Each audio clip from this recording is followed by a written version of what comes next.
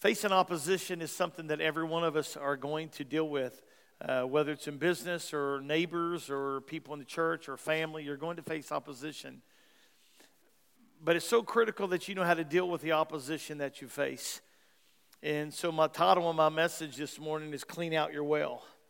It's time to clean out your wells. And in the book of Genesis chapter 26, we have a man by the name of Isaac, and his parents were gone. He was alone. He was the only child, and his father's name was Abraham. His mother's name was Sarah. And you know the history of Abraham and Sarah, how God had promised them great things and a great inheritance, and their offspring would be like the sand on the sea, and all these things that were promises way before Isaac ever got there. And this is where I really want you to stay with me. I may really condense this. But I believe that there's an inheritance in some of your lives that you're afraid to dig up. You're afraid to work for it. You're afraid to pursue it. You just you've watched your parents walk in favor. You've watched your parents walk with the Holy Spirit just working in their life. You've seen God such a part in your family. But for some reason, you have stepped out of that inheritance and you think that it's over here. It's always for somebody else, but it really isn't. That inheritance that your family, or maybe you're a first generation one who is establishing an inheritance. But there's something about us learning to clean out our well. And that's kind of what happened in the life of Isaac. But before we get into the cleaning out of the well, I want to tell you that God still had his hand upon him. If you go to Genesis chapter 26 and verse 12. Then Isaac sowed in the land and received in the same year 100-fold. And the Lord blessed him. And the man waxed great, and he went forward, and he grew until he became very great. And something I listened to several times last night, there's a song that Free Chapel sings, and it's called Moving Forward. And I began to think, I wanted to play that this morning, but they're all like 7 minutes long, and I don't want to have a 7-minute long song before I speak. But there's something about moving forward in every one of our lives, because it's terrible to stand still unless you're waiting on the Lord to speak to you. But it's worse to go backwards. It just is. There's something about moving forward. And what we just read is that God began to bless Isaac. And he was born into a family, not of his choosing, but that's the way he was ordained by God. He was born into this family, and there was an inheritance coming, and because of God's favor. In verse 13, and the man waxed great, and he went forward, and he grew until he became very great. For he had possessions of flocks and of servants, and possession of herds, possessions of herds, great store of servants, and the Philistines envied him. And all the wells which his father's servants had digged in the days of Abraham his father, the Philistines had stopped them and filled them with earth. So what had happened was, in verse 16 it says, and Abimelech, who was going to be the heir of Abraham, Isaac hadn't have come, but Isaac came, and so now Abimelech was rich, and so was Isaac. But there was something about it that he was going to a place. If you go back to the first of chapter 26, you'll see that they were in a time of famine. And if you know anything about livestock, if you don't have proper water, you don't have livestock. They can't survive. They have to have it. And so at this time, they had seen the prosperity of Abraham. So the Philistines went into all the wells that his father had dug, and they filled them with dirt and rocks and things just to make it difficult to redig. But Isaac remembered something about his dad. He remembered the wells, and he knew the structures because he had visited them in the past. And so here we have the scenario. He's going, and him and Abimelech go different ways, and he goes back to the land where his father was. And as he gets there, he begins to go to the wells. And every well that he goes to that his father had established. Now, you may think that's no big deal. But how would you like to dip out a big well back in those times the way that they dig wells? By hand. They didn't have an excavator. They didn't have metal shovels. They didn't have the things that we have, but they used their back and they used their hands, and they used a lot of effort getting the wells dug. And so these were landmarks, and these weren't done just for one season, but these were things that were passed down to generations, because those who began to set into the task of establishing wells were doing it for the generations to come. But the inheritance, if you will, these wells was something that the enemy came in because they were jealous, and they began to take away. So after growth and success, be aware of opposition. And that's one thing that every one of us have to understand, regardless of where you are this morning. And I really want you to stay with me. Because whenever you begin to progress forward, you will always face opposition. There will be people that don't understand you. There will be people that say that you're arrogant. There will be people that don't want you to thrive. They want you to go backwards. I don't really understand that. But there is a mentality out there that people do not want you to succeed. That's just the way it is. Several months ago, there was changes happened, and I'm going to be really honest with you in church. Things changed. The personalities changed. My position has changed. You know, when we first came here, I'm not trying to be whatever, but I was everybody's buddy. You know, I went to your houses all the time, or you came over, or I helped you do this, or I helped you do that. And there was all this hands-on with every person just about in the church I was doing something with. But as the dynamics of the church changed, so did my role begin to change. And as my role began to change, I began to do things and think a little differently of the way it used to be. Don't get offended at any of this, y'all. Linda and Alec, can you see a change? Absolutely. But there have to be changes in your life that you have to recognize how to deal with those changes, or you will never prosper and get to the place that God wants you to go. Now, you may think, well, I don't want it to change. Friend, let me tell you, if you don't want to change, you are stuck where you are. But every one of us have to have the mentality that I want to change because I want to move forward. And as we think of those things, we begin to adjust and we begin to deal with things differently. But I remember a fellow used to go to church here several years ago, many years ago, that someone got in touch with and said, hey, man, that guy says now all you worried about is numbers. I tell Nick, I don't want to know. I don't want to know how many we have. I don't want to know. I just want us to do what's right. It's not about going to 400 or 500. It's about us just doing things right so that we are moving forward. We have a Race to Life Sunday coming up, and there's already people signing up, and some of you have come and told me, if you come and told me you want to get baptized, make sure you sign up the sheet out there. Then we'll have a meeting about our baptism service. I love baptizing 30 people at a time. That's exciting to me. People are finding something. They're getting a hold of something, an inheritance that maybe they never had before. Something different. And if you and I are ever going to move forward, we have to learn to behave and operate differently in how we think, how we operate, how we respond. It's just the way it is. Now, I remember the good old days. I do. I remember growing up in the good old days. But you know what? I believe that Isaac prospered even above and beyond Abraham because he had an inheritance. And if you have an inheritance here of any spiritual things or even financial or anything else, I don't think that those who busted their backsides, don't get offended at that, I will sort of say rear end, so I'll just say backsides, to get to where they are, wanted to leave you an inheritance, omit that from the whatever. They didn't do all of that for you to go out and squander it. They wanted you to grow it. They wanted it to become greater, and they wanted you to get the vision as they did to make it happen, right, Bob? Absolutely. That's the way we try to instill it. Well, Isaac had it. And instantly as he began to grow, Abimelech told him to go on a separate way. And then he begins to go to the wells his father had made. And he gets there and he begins to get rejection. And in every one of our lives, you're going to deal with it. Some of you have maybe made a commitment this morning. You've made a commitment in the last 6 months. You will face opposition. And you will have friends that try to entertain you or to get your attention. And they are not there to benefit you. They are there to trip you. They are there to beset your ways and to get you going in a different way that your inheritance will never come to pass. But you have to value the inheritance that God has for you.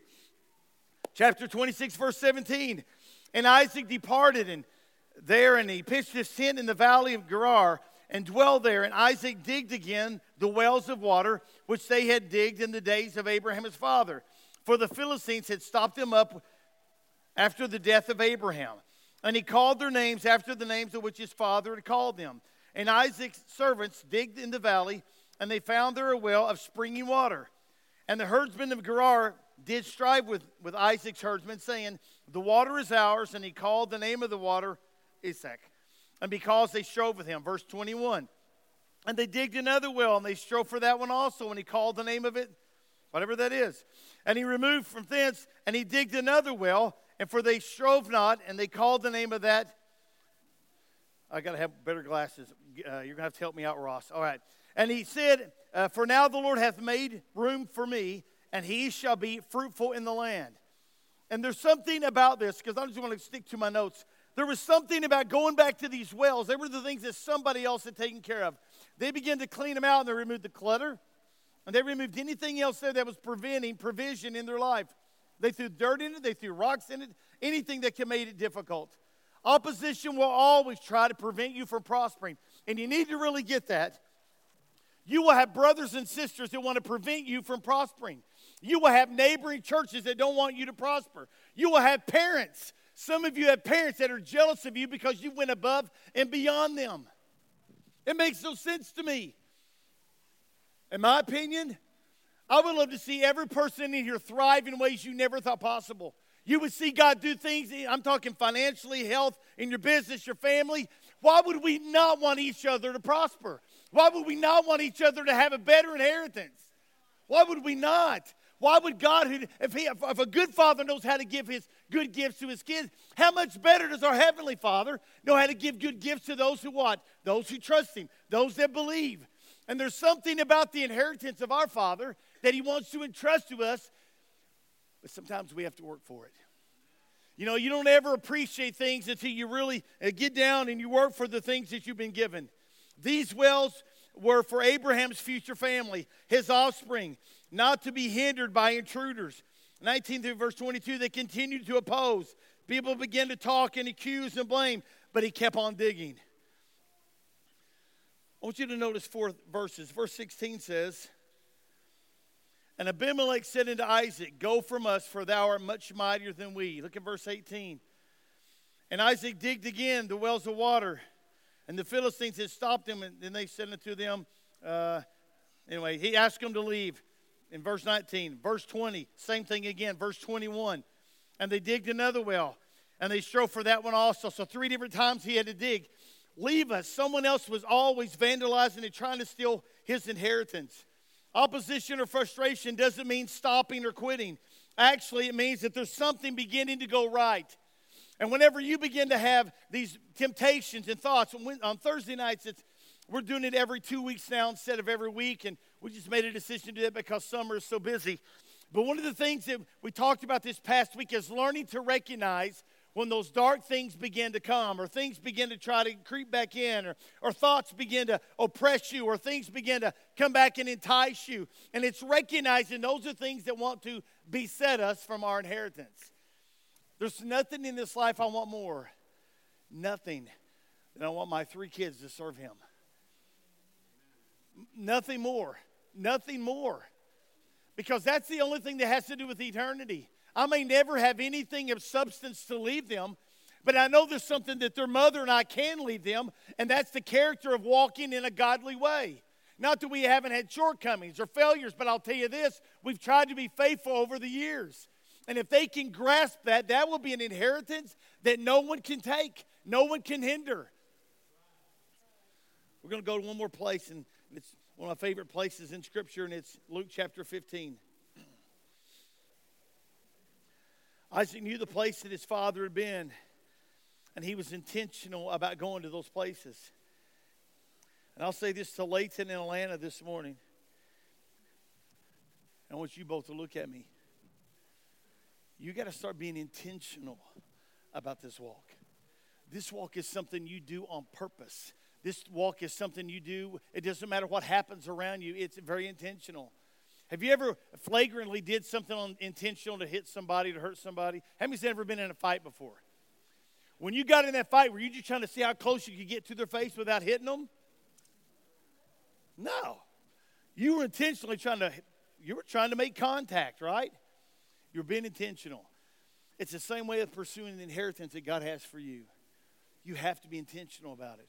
You have to have a purpose, and you have to be very focused about receiving it. Going to Luke chapter 15, it's a passage that I use in a lot of different messages, and it's one that I've loved so much over the years. But it's about the prodigal. The whole chapter is about things that are lost and things that are found. But I want to look at something about chapter 15 that I probably have said before, but who knows. Chapter 15, verse 18 says, I will arise and go to my father, and I will say to him, Father, I have sinned against heaven and before you, and I'm no more worthy to be called your son. Make me as one of the hired servants. And he arose and he came to his father, but when he was yet a great way off, his father saw him, had compassion, ran, fell on his neck, and he kissed him. And the son said unto him, Father, I have sinned against heaven and in thy sight, and am no more worthy to be called your son. The father said unto his servants, Bring forth the best robe and put it on him, and Put a ring on his hand and shoes on his feet. And bring the fatted calf, and let's kill it, and let's eat and be merry. For my son that was dead is alive again, was lost and is found. And they began to be merry. You know the greatest lesson the boy learned? I've never said this before, but his inheritance that he thought wasn't really that important.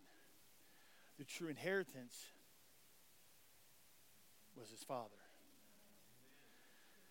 So often we get caught up on things that really don't matter, and we get jealous or whatever it is in family disputes, inheritances. I know I've heard stories, but the thing to cherish this morning is not the things we can touch, but the one that can touch us. Digging deep, go back to your roots. Watch what took place in those who established things in your family. Before we can ever make a move forward, we have to return to our source. That boy knew his source was his father. What did the brother think about the prodigal? Not very much. He was jealous and mad. What did the community think about the prodigal? They said he was scum. Get rid of him. Don't ever let him come back. Kick him out is what their opinion would have been. What was the pig farmer's opinion of the prodigal? Not much. Let me ask you this. What did the father think about the prodigal? And did you know it didn't matter what anybody else thought? Because the prodigal had to dig deep in that pig pen. You've heard me say this before, but I heard a minister say this once, and I'll never forget it. He said, I think that the prodigal was sitting in that pig pen and all that nasty urine and water mixed, and he could see his reflection in that mucky stuff. And he said, I think that he had to come to himself and say, you know what? I don't think my reflection was ever supposed to be in a pig pen and all the stuff that I'm looking down in. And he came to himself and he restored himself back to his source.